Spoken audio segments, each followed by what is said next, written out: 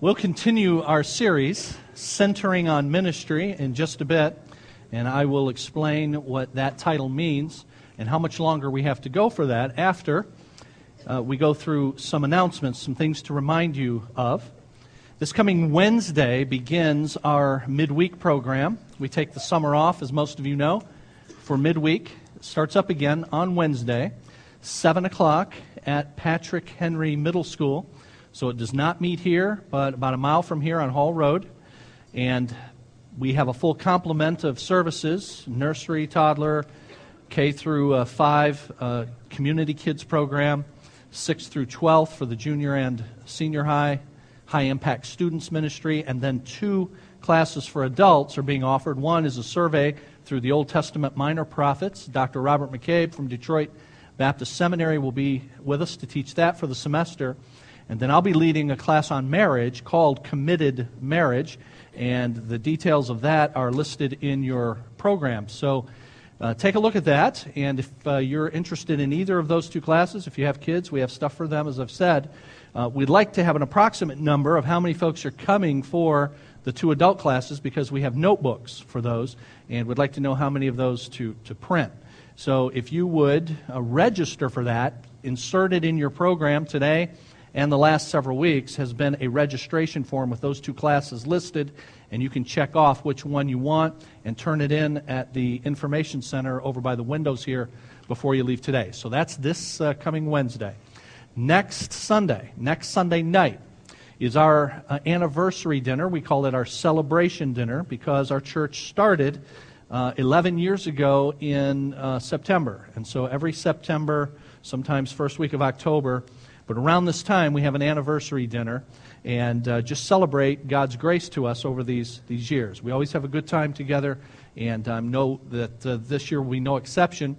We don't have any kind of elaborate program. It's just a time to fellowship together, have a good meal together. But one of the things we do, and we pretty much only do it on this particular occasion, and that is hear from the church family with regard to God's grace in your life over the last year. So I encourage you to think about offering a word or 2 of testimony as to how God has worked in your life over this last year. That's always an encouragement to the rest of the church family. When I grew up in church as a kid, we used to have Sunday night service, and Sunday night service was often a time when we would have testimonies, and that was always an encouraging time. But we don't meet together on Sunday evenings, as you know. We have our home groups. So we have fewer occasions where everybody is together, and that's why this is a very special occasion for us to come together and then to hear from one another as to how God has worked in our lives. So think about that. I would encourage you, if God has been good to you this past year, then to encourage the rest of the church body with how that's happened. That's 1 week from tonight. Now, for that, you need tickets, and the tickets are available at the Resource Center. And the cost is $5 per person. That helps us offset the cost of the dinner just a bit. Now, it's $20 maximum per family, so if you have 4 kids, you're not paying $30. You pay $20 for you and your spouse and the 4 kids, and it's a $20 maximum. But you need to get those tickets today before you leave at the Resource Center, all right? And then coming up, 2 weeks from today, October 7th, we start up anew our community groups, the home groups that meet on Sunday nights. So those have been off since late August, or mid-August, and now they're going to start up again on October the 7th. And there's inserted in your program today, has been for the last few weeks, a card for you to enroll.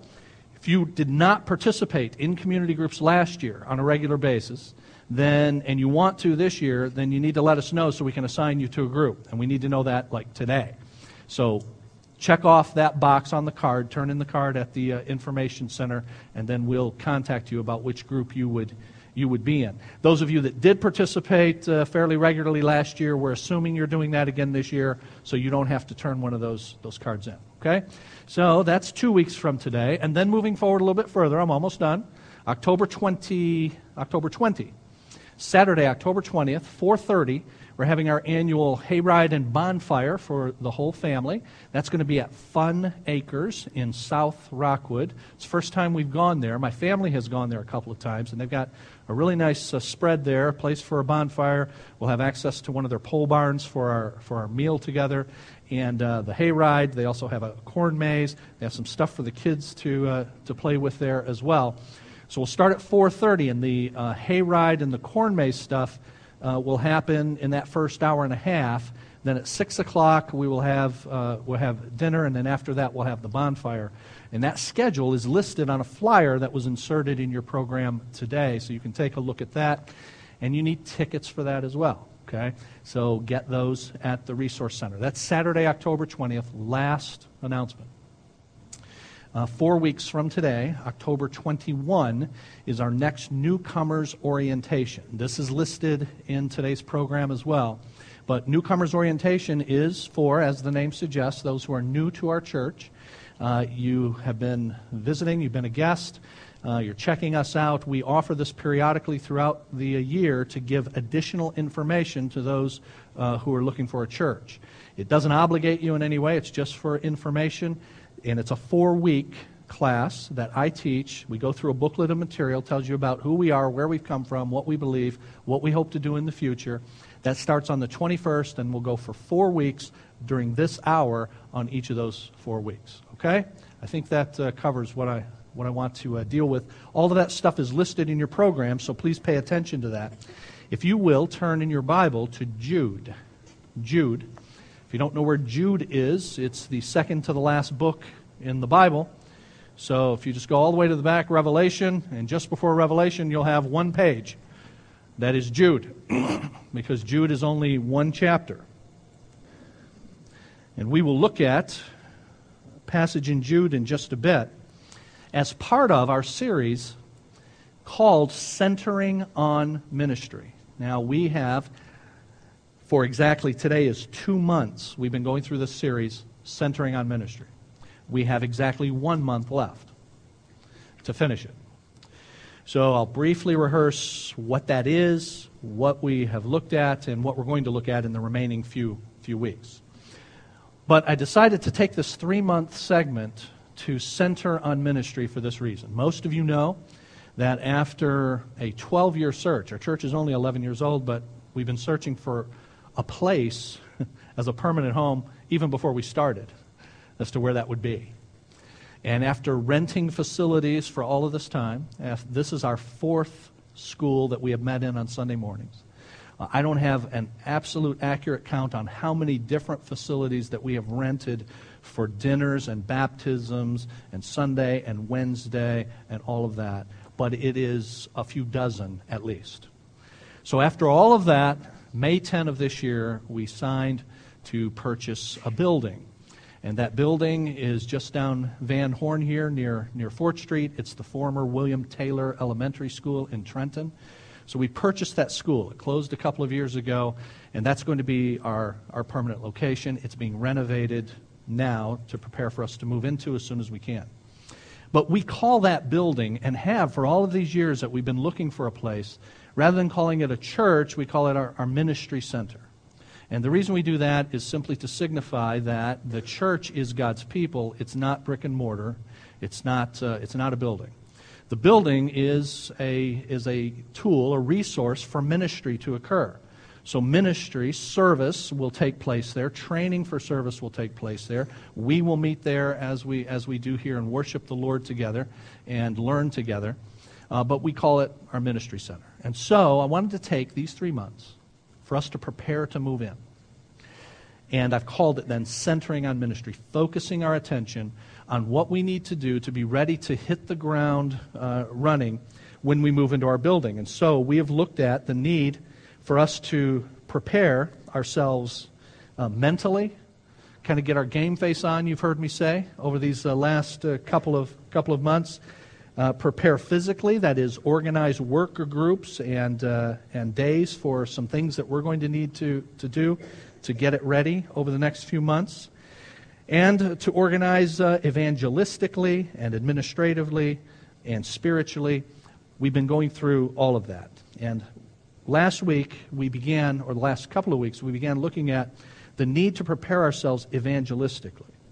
That God has given us this location now for us to intentionally and emphatically seek to reach those that He has placed in our circle of influence now.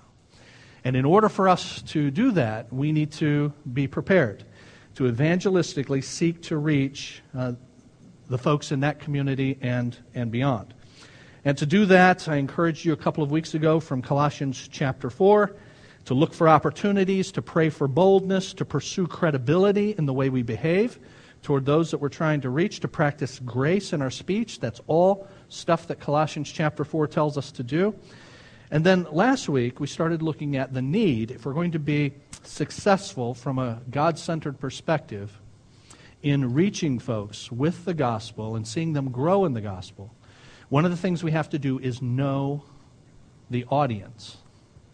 Know something about the people that we're trying to reach. And as we know the audience, as we think about the audience that we're trying to reach, and thus try to be as effective as possible, I said last week that before we look at the human audience that we're trying to reach, we need to remember that the ultimate audience is always God. And we saw from 2 Timothy chapter 4, verses 1 and 2, the last chapter of the last letter that the Apostle Paul wrote before he was executed for his faith in Christ. The last letter that he wrote, he says in that last chapter, he says to Timothy, Timothy, in the presence of God and our Lord Jesus Christ, I solemnly give you this charge. And then he says, preach the word. And so we need to remember that God is watching, God is our witness, that we are carrying out our ministry and our lives in the face of God, before God. And that is most important. And how we do what we do before God, in the presence of God, is what's most important. And whether or not we are successful in the eyes of the world doesn't matter as long as we're successful in the eyes of God. And so our first audience is God, and therefore that will shape what we do, it will shape how we do it. But we also need to know the human audience that God has called us to reach. And I said last week that we need to know regarding our audience what they need. As we know about them, we need to know what they need. And I add, not just know what they think they need, not just know what people tell you they need. See, God wrote a book, and He tells us what we and others need. And so it's not just what they think they need, what they tell us they need, it's what they really need. And I described that what image bearers, those made marvelously in the image of God, who bear His personal image because they have intellect and they have will and they have emotion, that because of all of those, they need to have truth for the mind and love for the emotion and will for, which means purpose in life. Or that actually fits our mission statement for our church, which is Community Baptist Church exists to help people do three things: learn about God, love Him and others, and live for His purpose. And so that's what people really need. Now, that sounds simple. That is a mouthful. That's a lifetime of ministry to help people learn about God, learn to love Him and love others, and to live for the purpose that He's given us. So we need to know what they really need. They need that. But as we know our audience, and if we're going to be effective, I said last week, we also need to know how they perceive us. We know something about them because we know what God has said all of us need, and He has called us now to supply that through the ministry of His Word. But if we're going to be effective, we also need to know how it is that they perceive us. And I gave some passages that show the need to be perceived in an accurate way. Whether or not people take what we are, if we're accurately presented, whether or not they take that as positive is one thing. As long as it's accurately portrayed, I'm good with that. And then if people don't like who we are, there's nothing we can do, right? But we need to make sure that what they know about us is accurate. So, for instance, if people think that our church wants their money, that's inaccurate. I hope. It's inaccurate. And so I want to take steps to correct that inaccuracy. And then once I've taken steps to correct that inaccuracy, if you still don't like me, okay. Nothing I can do. You think you're holier than thou. People think that about Christians, particularly about certain kinds of Christians like us. holier than thou. I believe that's inaccurate. I don't believe we think that. We believe that we are the undeserving recipients of the grace of God. And we are simply one beggar telling another beggar where to find food. That's what we're doing. And so that being the case, we want to correct that inaccuracy. But that means knowing how it is that you're perceived, right? So I left off last week talking about how people perceive us. And if you wanted a quaint statement of descriptors for our church, it would be this. This is a very commonly used way to describe churches like ours. Independent, fundamental, Baptist. It's sometimes it's now become an acronym, just IFB. And then there's IFB little x. That's IFB extreme. And I'll be talking about that in a couple of weeks. Okay? But there's IFB, independent, fundamental Baptist. We left off last week with me saying that, and some of you cringing. You go, yikes. Fundamental, I did not know that. That scares me, let alone scaring them. What do you mean? Because I don't hear you, Brown, or others using that term a lot for us. And you're right, you don't. It's an accurate description of us if properly understood. But the reason you don't hear me use that term very much is because it is horribly misunderstood.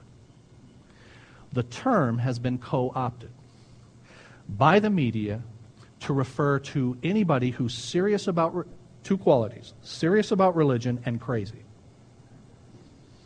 If you're those two things, you're a fundamentalist. You can be a Mormon fundamentalist, you can be an Islamic fundamentalist, you can be a Christian fundamentalist. There are all kinds of them, but they have these two things in common. They're serious about religion and they're crazy. And so now that term has been used in ways that it was not originally coined, so that now it's become a pejorative even. Now it's become an accusation. So in knowing your audience and knowing how you're perceived, it's incumbent upon you to be accurately portrayed as much as possible. And so over these 11 years, I have not used the term fundamental hardly at all. I've used the term Bible believer and serious Bible believers. Serious Bible believers who are not crazy. That's my line, okay? But that's really what we are. Now, why we don't use that term because it's been co-opted, and I sensed last week and this week that most of you agree. You've heard that term. You're actually glad that if you bring somebody to our church, I'm not going to be harping on the fact that we're fundamental and all of that because that could scare them to death, right? But I do want to spend this week talking about where that came from and then see that it was co-opted from something that was actually quite good. And then I want to deal with the other two terms, independent and Baptist, over the next few weeks. Because one of those other terms, Baptist, is undergoing a very similar, in my considered opinion, a very similar transformation, as has fundamental. Really good, but being associated with some stuff that is really bad. And over the next few weeks, I want to show you that. So I want to start with fundamental. Okay, what was that? Where did that come from? Well, the term fundamentalist was coined in 1920, and a Bible-believing Christian writer, Curtis Lee Laws, wrote in a Christian periodical called the Watchman Examiner, 1920, he wrote that I propose that those who are willing to do, and I'm quoting now, battle royal for the truths of Scripture be called fundamentalists. That's what he proposed, and it caught on. Those who believed the foundational truths of Orthodox Christianity, and who were willing to do, and this is his term, battle royal for that. That is, they're willing to fight for that. They're willing to lose stuff for that. They're willing to disassociate from people who don't believe that. They're really serious about that. Those who believe these foundational orthodox truths of Christianity and are willing to do battle royal for those, that they be called fundamentalists, 1920. And it caught on. Now, I want to tell you why he was thinking about that, why he was thinking about these foundational orthodox truths of Christianity and doing battle royal, in his words, for them. I'll give you a bit of history with regard to that. But before we look at the history, was he on to something in this idea of being willing to fight for truth? And the answer is yes. Now, when I say fight, I don't mean physically, okay? But is he willing to do battle royal, intellectually, scripturally, marshaling all the arguments we can to defend the truth, but also expose error? Was he right in saying that? That's why I had you turn to Jude.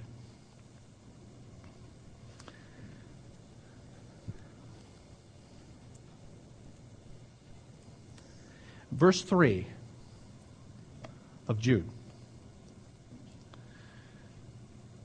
And Jude says, "Dear friends, although I was very eager to write to you about the salvation we share,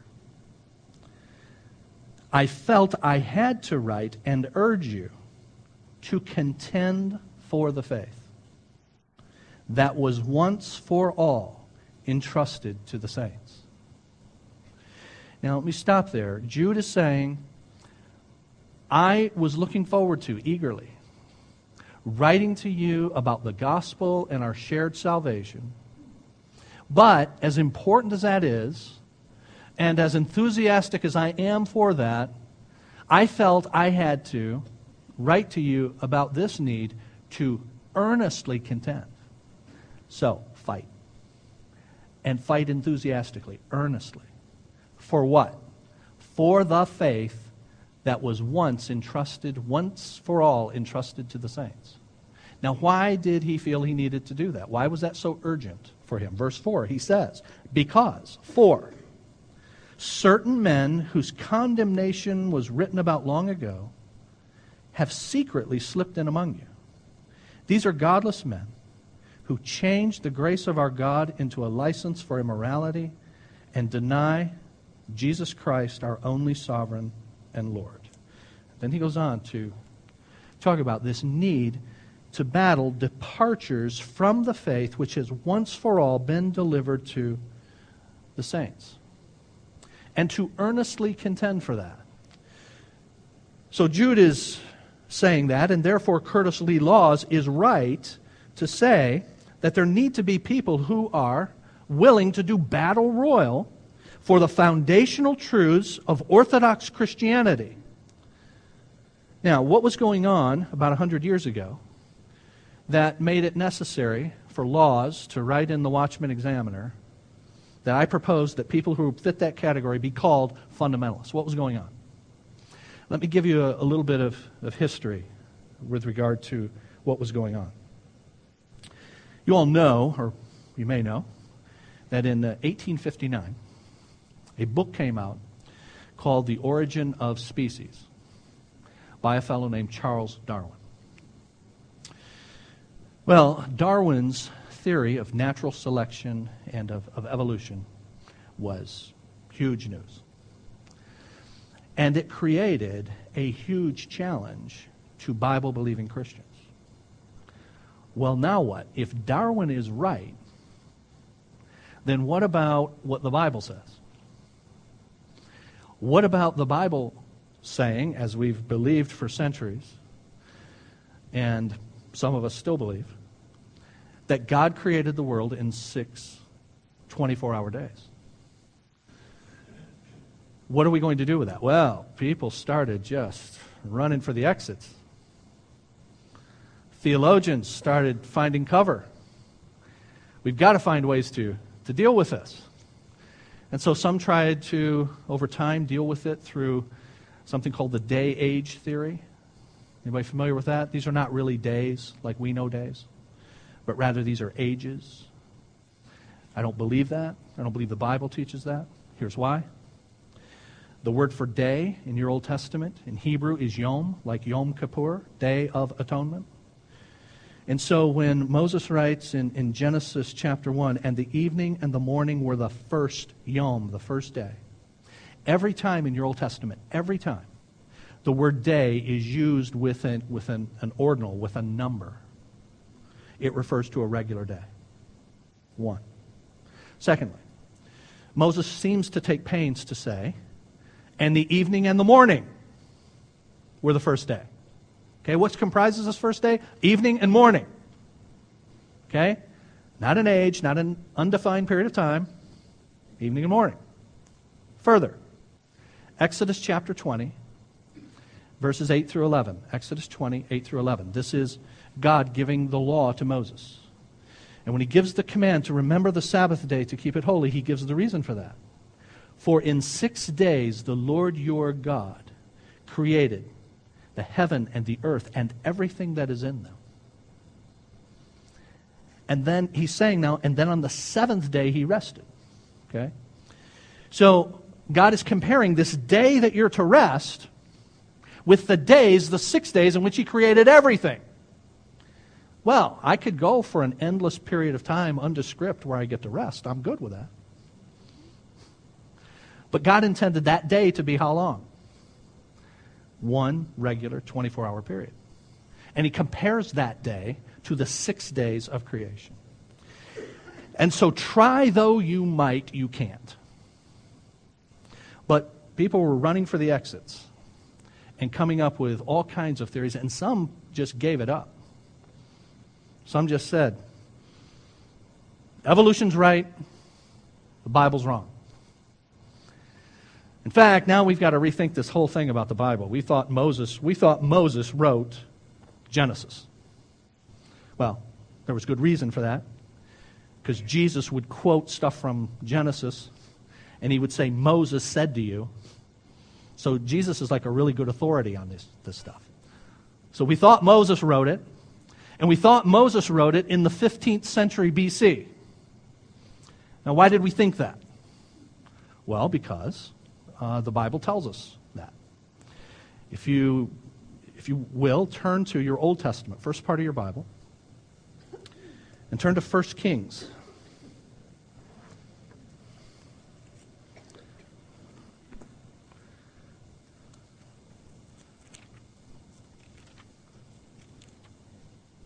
First Kings 6.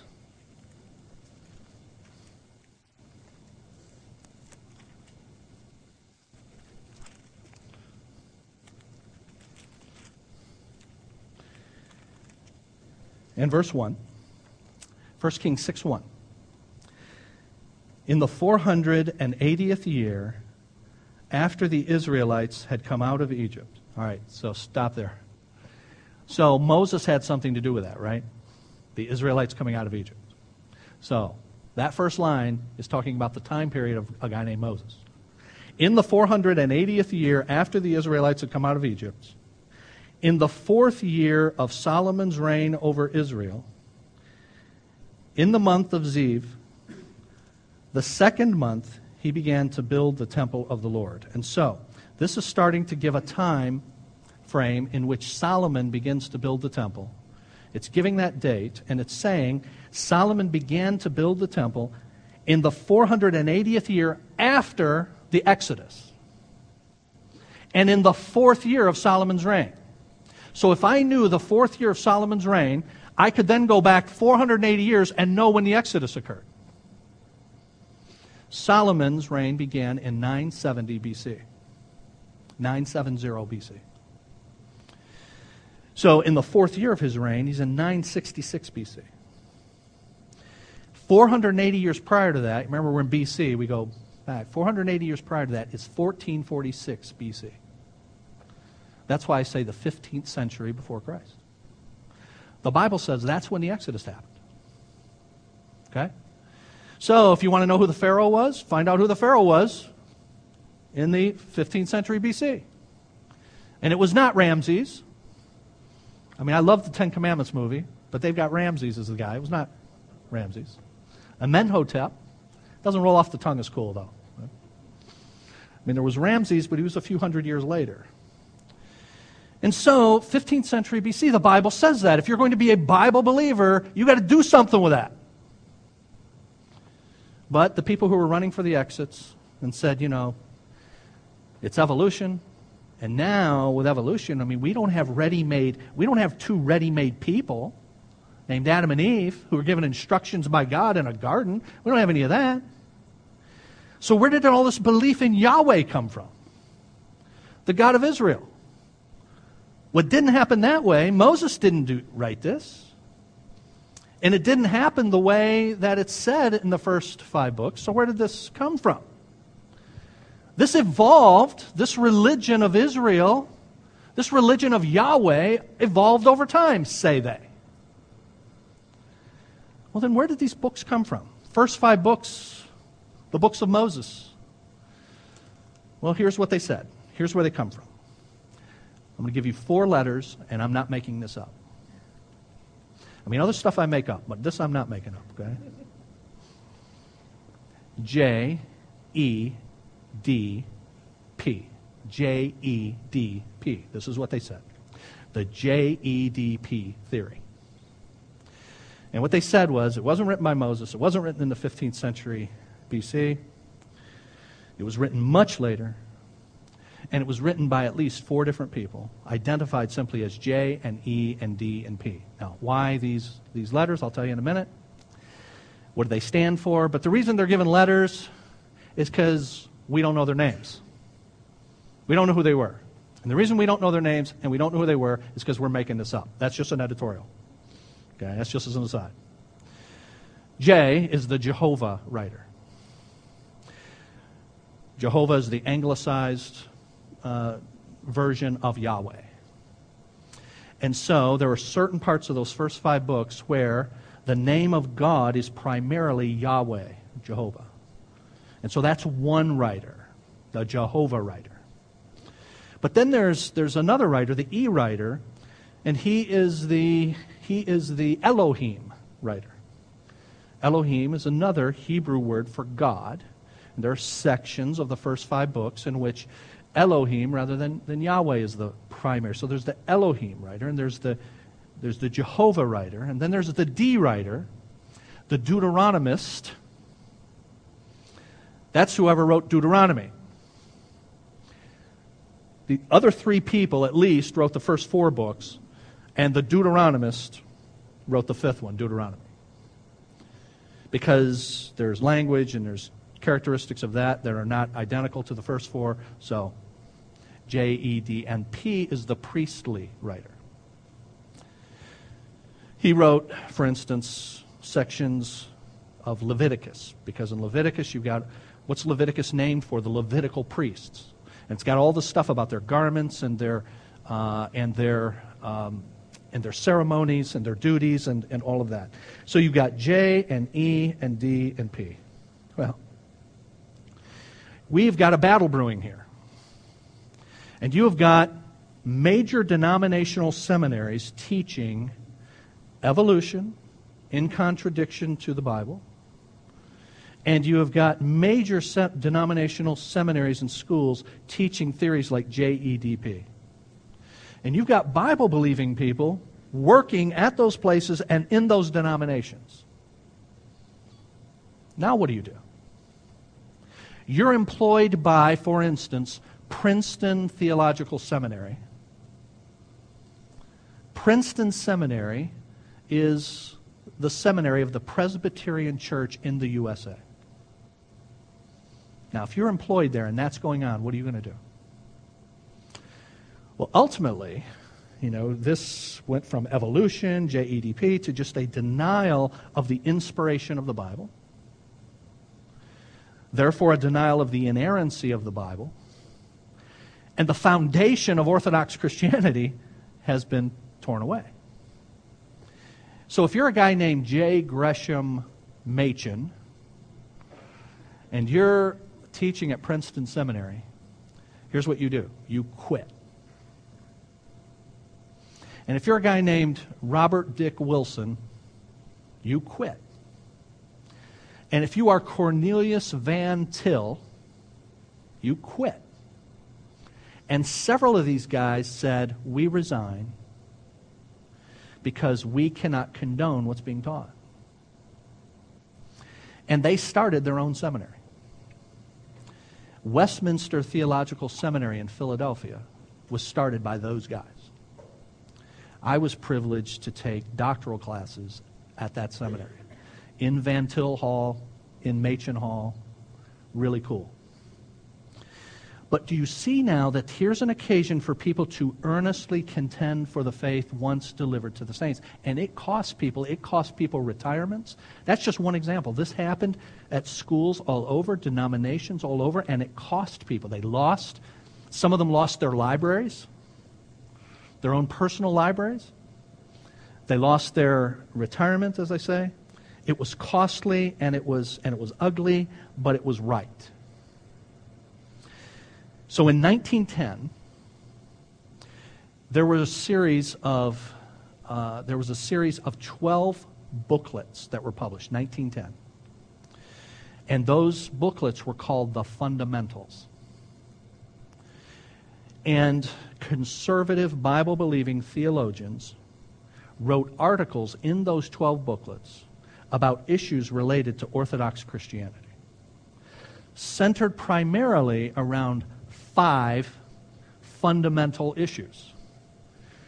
And those 5 fundamental issues were the inspiration and inerrancy of the Bible, first.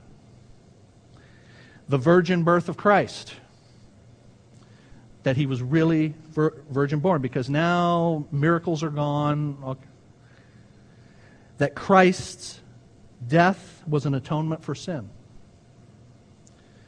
Fourthly, that he really bodily rose from the grave. And the historical reality of the miracles given in Scripture. So in short, the supernatural character of Christianity was affirmed. And these are bedrock issues, are they not? 1910, 12 booklets centered on, not exclusive to, but centered on these 5 fundamental issues. And then 10 years later, Laws says people who believe that stuff should be called fundamentalists.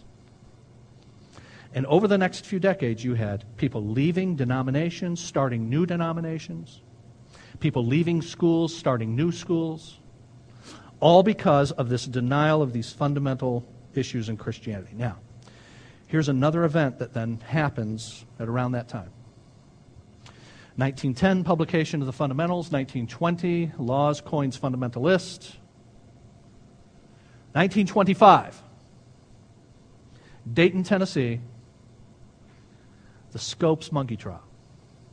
You got all this evolution stuff going on. All this evolution being taught.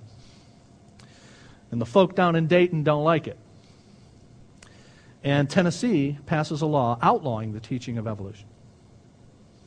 John Scopes, a young biology teacher, decides to take it on. He is urged to do so by a group that perhaps you've heard of called the American Civil Liberties Union. You go, really? Those snakes? I mean, those people were around that long ago?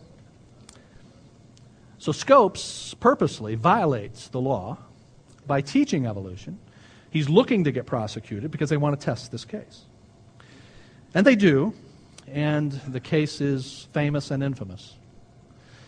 But the ACLU finances a lawyer from Chicago to take on the case and defend Scopes. His name is Clarence Darrow. And he was like a Johnny Cochran of his day. Alan Dershowitz, defending sometimes, infamous people. Leopold and Loeb, if you want to look those guys up. They were accused of killing their parents. He defended them. Darrow did, successfully. So he takes it on. He comes down to Dayton. And then the prosecutor in the case is a native son of Dayton, Tennessee, William Jennings Bryan. William Jennings Bryan ran for president 3 times, was nominated on the Democratic ticket 3 times to run for president. In 1896, at the Democratic National Convention, he gave what is still considered to be the most famous speech ever given at a political convention. And it was called the Cross of Gold speech. And so Bryan was Secretary of State at one time. He was just an accomplished, well-known politician, but also a fundamentalist. So here we go. We get the media down there, down in Dayton. You got guys like H.L. Mencken writing for the Baltimore Evening Sun, recording what's happening. And the gist of it is this. The folks in Dayton and the fundamentalists came out looking very foolish. Now, ultimately, the judge ruled against Scopes, so he lost. But we lost the larger war. Because in the media, fundamentalists became backwoods ignoramuses. And that stereotype has continued. Now, in some ways, that stereotype has continued and is well-deserved. And I have to wrap up shortly. But is well-deserved, because one of the things that happened over the ensuing decades is that fundamentalists became very suspicious of academia. And as a result, whereas in the past, if you were going to be a pastor, you would go to school, you would go to seminary, you would be credentialed, you would get ordination, you'd be ordained, and so on. All the stuff that a guy like me or a guy like Pastor Matt has done, that was the norm. Now, guys just were self-educated. We don't need academia. In fact, we're distrustful of that. We'll start our own schools. And so you had the Bible school movement now. Our own colleges. Almost all of these colleges, many of these colleges, were and are unaccredited. And they were Bible schools. And as a result of that, frankly, you had a number of guys coming out, going into the pastorate, fundamentalists, but who were ill-informed. And the name fundamentalists continued to degenerate. And it's one of the reasons, then, that I have chosen not to. I am a historic fundamentalist. Historic in the sense 1910, 1920. But I am not what one guy called an hysteric fundamentalist. So now you got the guys who are, and I'm not trying to be mean, but they're just unlearned. But they're representing now Bible-believing Christians. And they're saying things like, there is one translation in English that came from God, one. And it's the King James Bible. And I'm telling you, there are a bunch of King James only, King James 1611 people out there. Now, I'm all for the King James. But have you ever seen a 1611 copy of the King James Bible? It is written in Middle English, and I am not making this up, you can't read it. It's in a completely different kind of English. And yet, we are King James 1611, baby. We got hats that say KJV 1611. I'm telling you. T-shirts. It's on the sign. It's on the website. 1611. And you can't read it.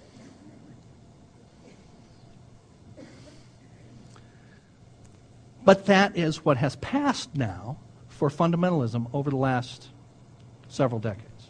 Okay? So I believe most of you agree, we are Bible believers who are willing to do battle royal for the foundational truths of Christianity.